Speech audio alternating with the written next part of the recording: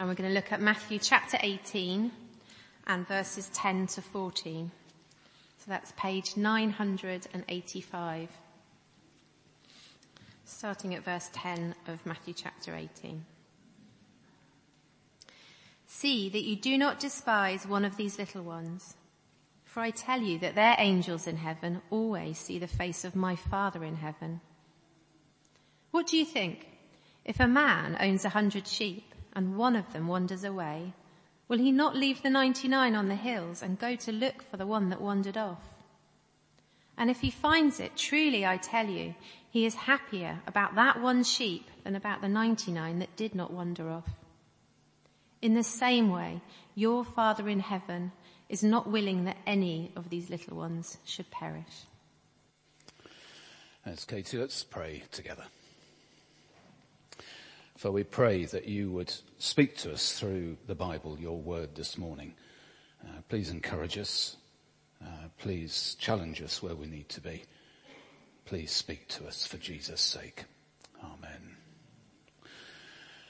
Now then, we're looking at sheep. And it seems to me that sheep are daft animals. I think Camilla and Rowley might disagree. They run the farm at Saddlescombe and they're in our small group, so they'll either tell me in about 25 minutes' time or over coffee that I'm wrong. But I imagine, as we look at Matthew 18, 10 to 14 this evening, and as we're thinking about going after the wanderers, in that reading from the Bible, we had a number of ridiculous thoughts in mind. So, for instance, can you see the sheep there? Right in the middle, yeah? And sometimes they do get into most ridiculous situations, don't they? A number of times we've been up mountains and we think, how on earth did that sheep get there? Now, the interesting thing here is they need rescuing. And this guy comes down. Oh, there's another sheep in a ridiculous situation. How did he get in there? Well, actually, how can he get out of there? But anyway, just think of the previous one. I thought I'd change the order of this, but there we are. Now, if you think there's the guy coming down the road to rescue it, that sheep has turned round and it's facing the opposite way. How did it do that? Perhaps they're not that stupid, but anyway, the sheep from time to time do need rescuing from things, and like that. And actually, I think this next one has probably been photoshopped, but it's quite fun. And but sheep do go into get into silly situations sometimes, don't they? And humans, what are we doing that? Do the same. Humans do the same. We get into stupid situations, up mountains sometimes, where you can't go up and you can't go down, and then you have to call mountain rescue to help you. And we are a bit like sheep. We wander off. We can get stuck. We can get into daft situations. And this morning, we're talking about people wandering off. Actually, wandering from church, wandering from God. And as we look just these 5 verses in Matthew 18 now, it's page 985, do have it open there. You can see just at the top of the right-hand column there, in verse 12, and it says, he's talking there, Jesus is talking there, and he says, and one of the sheep, wanders away. And then at the end of that verse, he talks about, look for the one that wandered off. And then in verse 13 at the end there, about the 99 that do not wander off. And so this is the thing today. We're talking about people wandering off from the church, wandering off from Jesus Christ, wandering off from Christian commitment, and what we should do about it, and what we might do to help, and what we could do to make sure that we don't wander off ourselves. But first thing, let's just take a note that it is wandering off. It is drifting away. You see, it is, as we've seen there, it is one of them wanders away. And it's imperceptible at first, and then you begin to notice how far you've gone and how much has changed. But it's usually not quick. So in terms of, say, church attendance, for instance, miss the odd Sunday, and we all miss the odd Sunday, don't we? Holidays and things like that, or we're being away, or going and visiting family or friends or whatever. But then a couple in a row, and then maybe a month in a row, and so on. We wander off. Now, Anna and I used to do a bit of sailing, and I was involved in leading a sailing venture on Chichester Harbour. Here we are. Rather like Foremark, except it's on boats like that. And we always had a safety boat, But quite frequently, someone would just drift off. They would just go off, maybe with the tide, just get taken down with the tide, didn't realise how far they'd gone. Or the tide was going out and they didn't realise how shallow it was, and then they find themselves having to pull the boat over the mud and so on. Or maybe the safety boat just has to go and fetch them because they're downwind and down tide and all the rest of it. But it didn't happen deliberately, and it didn't happen quickly. They just drifted away. They wandered off, if you like. So this morning, we're thinking about people drifting off, wandering off. And what are we supposed to do? Well, in one phrase, what we are meant to do is to go after the wanderers in the nicest way. This isn't a kind of go and tell them off and so on, but this is going after the wanderers. And that's what we're thinking about this morning. And the first question is this: why? Why? Well, there are three reasons we see here, and then there are three things to do. So the first thing is to say that those who wander have got the Father's attention. And I think that should also be an incentive for us who are, say, here now, to encourage us not to be wandering off. So you look at verse 10.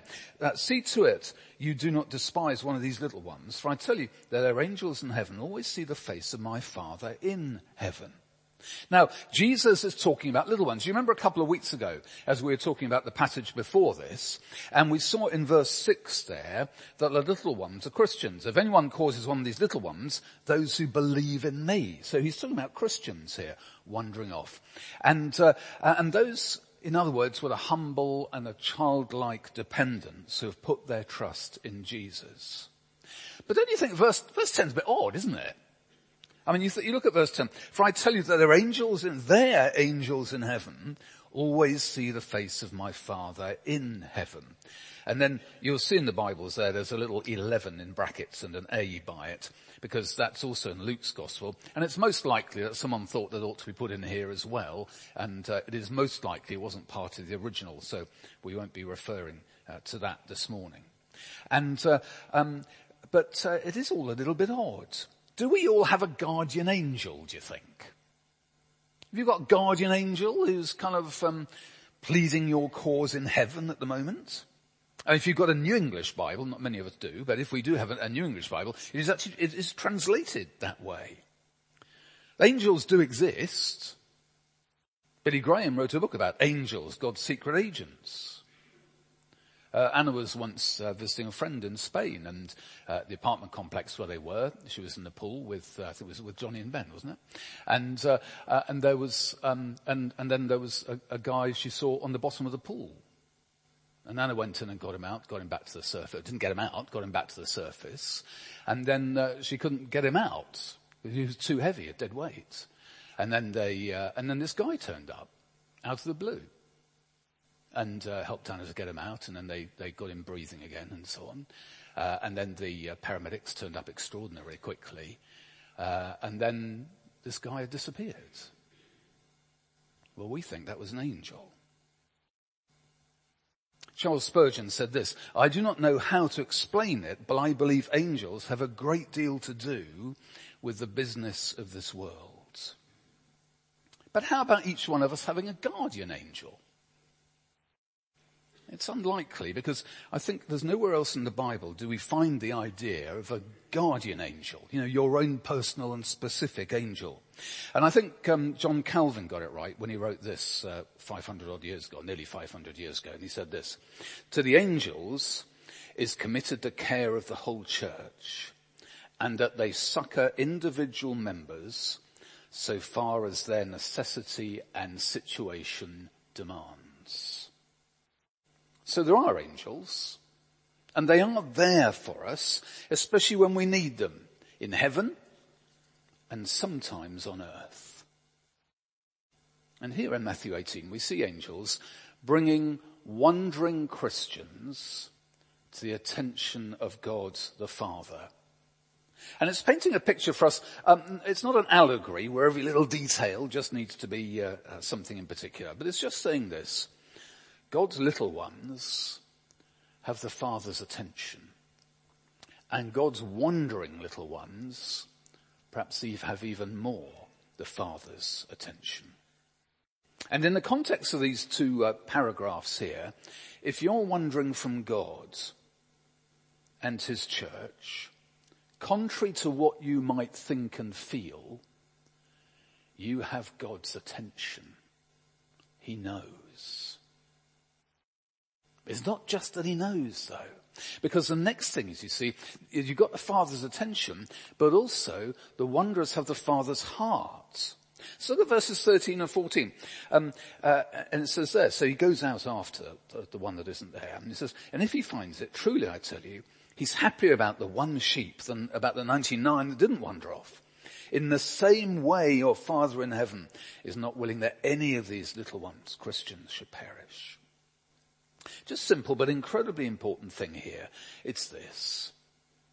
God loves you. God loves you. You cannot believe how much God loves you.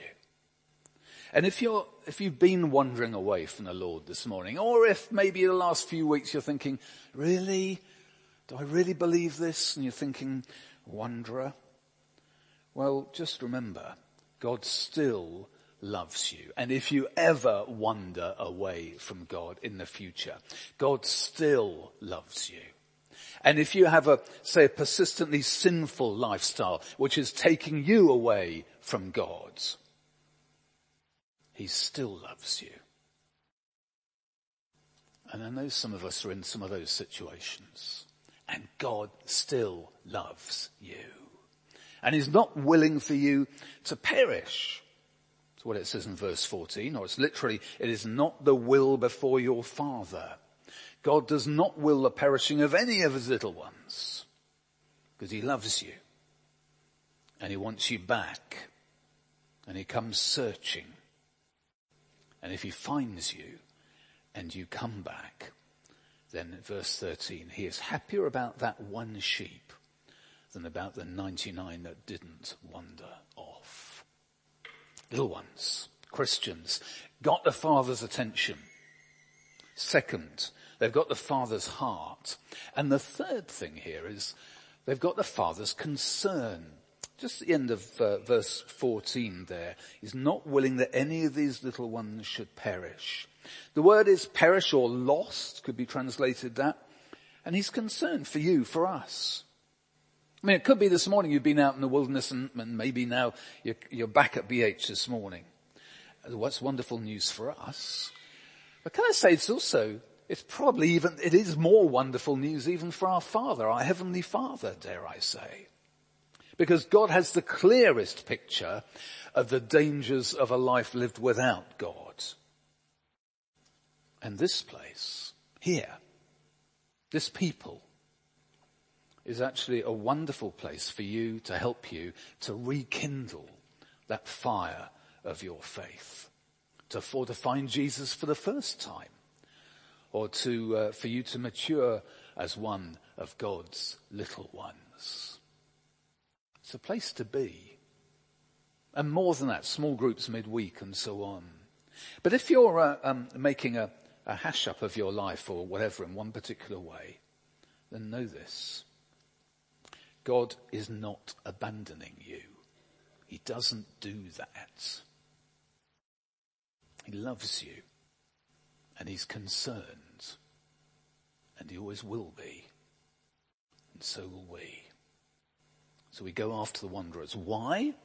Because they've got the Father's attention. They've got the Father's heart. And they've got the Father's concern. So what have we got to do? What have we got to do practically? What does it mean for us? What does it mean for you and for me? Well, again, it's on the back of the service sheet, but there are three things. And the first one is an attitude thing. Don't despise them. That's for all of us. You think of someone in the church, or someone who used to be part of BH, or someone, who's been perhaps really part of the church family, and we don't see them. Not going off to another church, but we don't see them. And it is here, Jesus is saying, possible for us simply to despise them. Look at verse 10. First thing, see to it that you do not despise one of these little ones. Now, I mean, we could do that, just folks who are here, but we're thinking particularly in the context of those who are drifting. Now, It's not saying don't despise Christians. It is specifically saying don't despise one specific Christian. It says, see that you do not despise one of these little ones. So with someone in a specific situation, don't despise the one who wanders off. Now it's important we get this right first, because if we don't do this, we're never going to do the next 2 points. So the first thing is to examine our hearts and to say to ourselves, what's my attitude to this friend of mine who hasn't been around recently? What's this mean? Someone perhaps you could think of who, used to be involved, but now not involved in any church. Could be for lots of different reasons. Maybe their job's been crippling them physically and emotionally. Maybe there are personal issues over which they feel they can't face other people. It's just too embarrassing. Or maybe they're unwell and their faith has been really suffering as a result. Or maybe they've been acting sinfully. Perhaps they've gone off with someone else and they don't feel it's right to be at church. Or maybe they've chosen a job, which means they have to work every single Sunday and they can't be here now and they're drifting away. Or many, many other reasons. And for every one of those examples I've given, you could despise them for the decisions that they've made, for their weaknesses, in inverted commas. So you could say, for instance, job's too much for you? Well, resign. That's what you've got to do. And trust God for another job and come back to church. But actually in our hearts we find ourselves just a little bit despising them that they took the job in the first place and they haven't actually done that yet. They haven't actually resigned yet. Or personal issues. We could be saying, well, be strong, overcome your embarrassment. Don't be so weak, get back, come back. Or we could say you're unwell, turn to God, not from God. And he'll support you in your suffering. Are you sure you can't get to church? We could be thinking these things. We probably wouldn't be saying it. Or you've acted sinfully. Well, you need to repent. Just do it. Don't be so weak and confused about it all.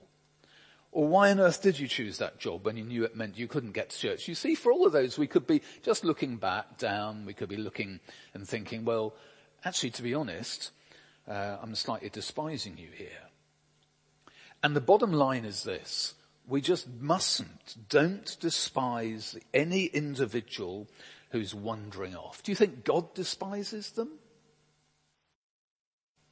Not for 1 millisecond. He loves them. He's concerned. So we don't despise. And maybe for you, there's something you need to say sorry to the Lord about one particular person, perhaps. And then the second thing is this. So we're going to say, let's get our attitudes right. We don't despise them. Now, it says there, go after them.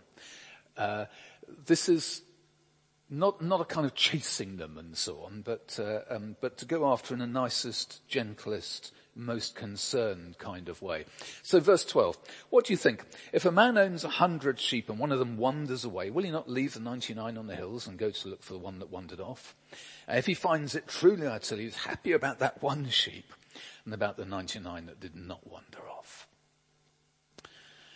Just at the beginning of there, when Jesus says, what do you think? He's really saying, what do you think? He wants to get people involved. He wants to get people thinking about this and so on. And they'd all know about shepherds and sheep. And in those days, that kind of thing happened. So, they'd regularly count the sheep, and if there was one missing, then they would go off. They may leave their sheep because there were quite a number of shepherds around. So they may have had someone who would keep an eye on their flock, but they'd go looking. And the issue is this. You go after the one. You go after the one. One's important. One Christian is important. One human being is important. One's important. I remember Billy Graham once being interviewed on network television before one of his huge crusades. And the interviewer said something like this, Dr. Graham, you've been planning this great big mission for years. You've had staff over here preparing for it for many months. Hundreds are involved as volunteers. Hundreds of churches are involved. The organization is extraordinary. And it's cost an absolute fortune. How many converts would make this worthwhile? And Billy replied, just the one. Just the one. Because one is important. Because every individual is important. Because you are important. You personally are so important to God, to the Lord. Everyone is important. And I think this is deeply challenging for us to just going after the wanderers, because we're not always terribly good at it. Oh, and please don't think this is just something for the staff, because this is a picture, well, you could say here, it's talking about shepherds, and you could say, well, obviously this is for the staff, this is for the shepherds here, isn't it? But actually, the picture of the shepherd here is a picture of God. And so the application is not just to the leaders, the shepherds of this particular part of God's flock, but the application here is talking about God's heart for individuals, and therefore that is something for all of us. Oh yeah, as leaders, we will be involved. But the sheep here is the people, and the shepherd is primarily a picture of God and his people. So we go after the wanderers. A call, an email, a note through the door, invitation to a meal. So you want to come round? Let's go out and have a coffee. A text, message them on Facebook. Missed you recently at BH, I hope you're okay. And of course we do that, on the staff, we do talk about folks. But see, the thing is, because we're not the biggest church in the world, but it is quite easy just to miss people. And you suddenly realise after 3, I haven't seen X, Y or Z for a little while. But if you're their friend, you will know, probably before we do as a staff. But we want to be concerned. It shows we care. If you're their close friend, then you will probably know before we do. And you could be the first and the most important person to show that you care, to show that we care, to ask if it's all okay. It's not hard. It's probably not very time consuming. Although, let's be honest, it could be. But we need to help one another to keep going. I'm always on the lookout for good notelets. You know, those cards that you can write a little thing on. I have a little store at home, just so I could drop a note to someone to say, thank you for this, or hope you're okay, or whatever. But how would you do it? If you notice one of your friends, someone in your small group, someone who you know well, hadn't been around for a while, or maybe they've had an operation, they're just getting over it, or maybe there's been difficulty at home and so on, just a little note there and to say, do hope to see you back at BH soon. I think that's an area that we need to be tightening up on as a church family. Because God loves people. He loves the ones. And we do as well. But actually that's a practical thing. And I think sometimes we just need to help and encourage one another with the practical things, just to show that we do love people. And then one other thing, look at verse 13 just carefully, would you? And it says, and if he finds it, truly I tell you, is happier about that one sheep than about the 99 that didn't wander off. I wonder what the most important word in that verse is. I think it could well be if. I think that's saying that not all the wanderers are found, and not all the wanderers return. And that's tragically sad. But what a party when one does come back. And that's the last point here. Go after the wanderers. So we're not going to despise them. Let's get our attitude right. We're going to go after them in a loving, gentle way to help and encourage them to return. And then the third thing is to say, bring them back rejoicing. Just at the end of verse 13. He is happier about the one sheep than about the 99 that didn't wander off. Look at the joy here. There's something rather special, isn't there, about one coming back. I have a list of people. I pray through my list of folks I'd love to see back, and well, lots of other lists. I've got lots of lists in here of folks I pray for. And then if I've been praying for you and you walk back into church, my heart leaps for joy. And from time to time, when that happens, actually it happens quite regularly, when it happens, on a Sunday morning, often walking down there, and I see you and you've come back, if you see me go, yes, like that, okay, I'm not very expressive on this thing, but I will then say, I probably say it out loud, thank you, Lord. All right? But if you see me punch, yeah, that's probably what it's about. About 5 to 10 on a Sunday morning, 25 past 6 on a Sunday night. Okay? And actually that's me doing verse 13, or reflecting that. He's happy about that one sheep than about the 99 that did not wander off. I'm still happy about the 99 who didn't wander off. I'm particularly happy about the one who's come back. Now let me tell you about something that happened recently.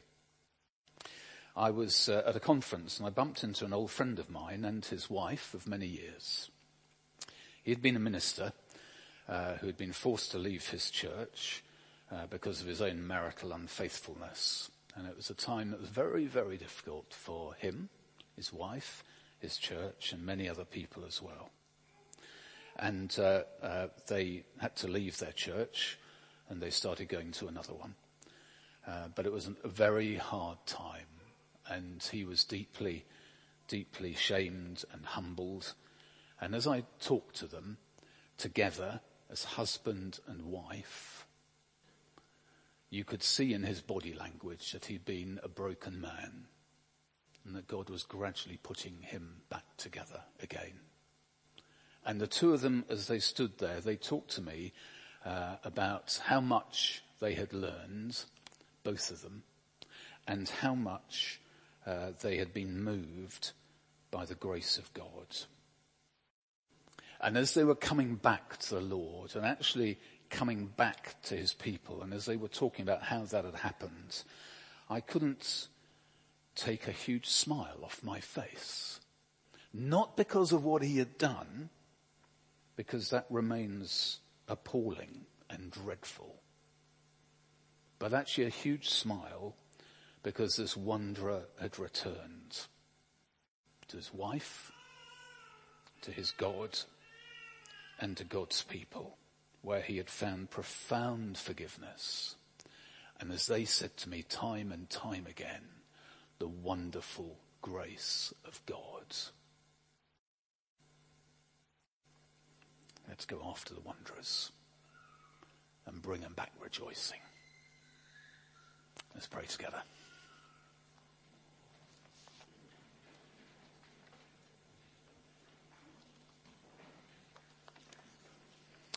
Father, thank you for this passage, just those 5 verses. And thank you, Lord, that as you talk here about the wanderers, we can see your heart, the Father's attention, the Father's heart, the Father's concern. We pray, Lord, that we may reflect that ourselves.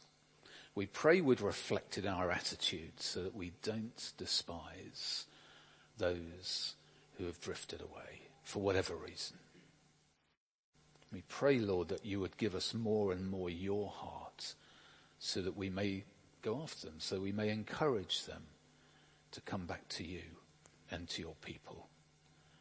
And Lord, thank you that we see here a little and a wonderful picture of your heart rejoicing when the one comes back. We pray, Lord, you do that in our midst too, for Jesus' sake.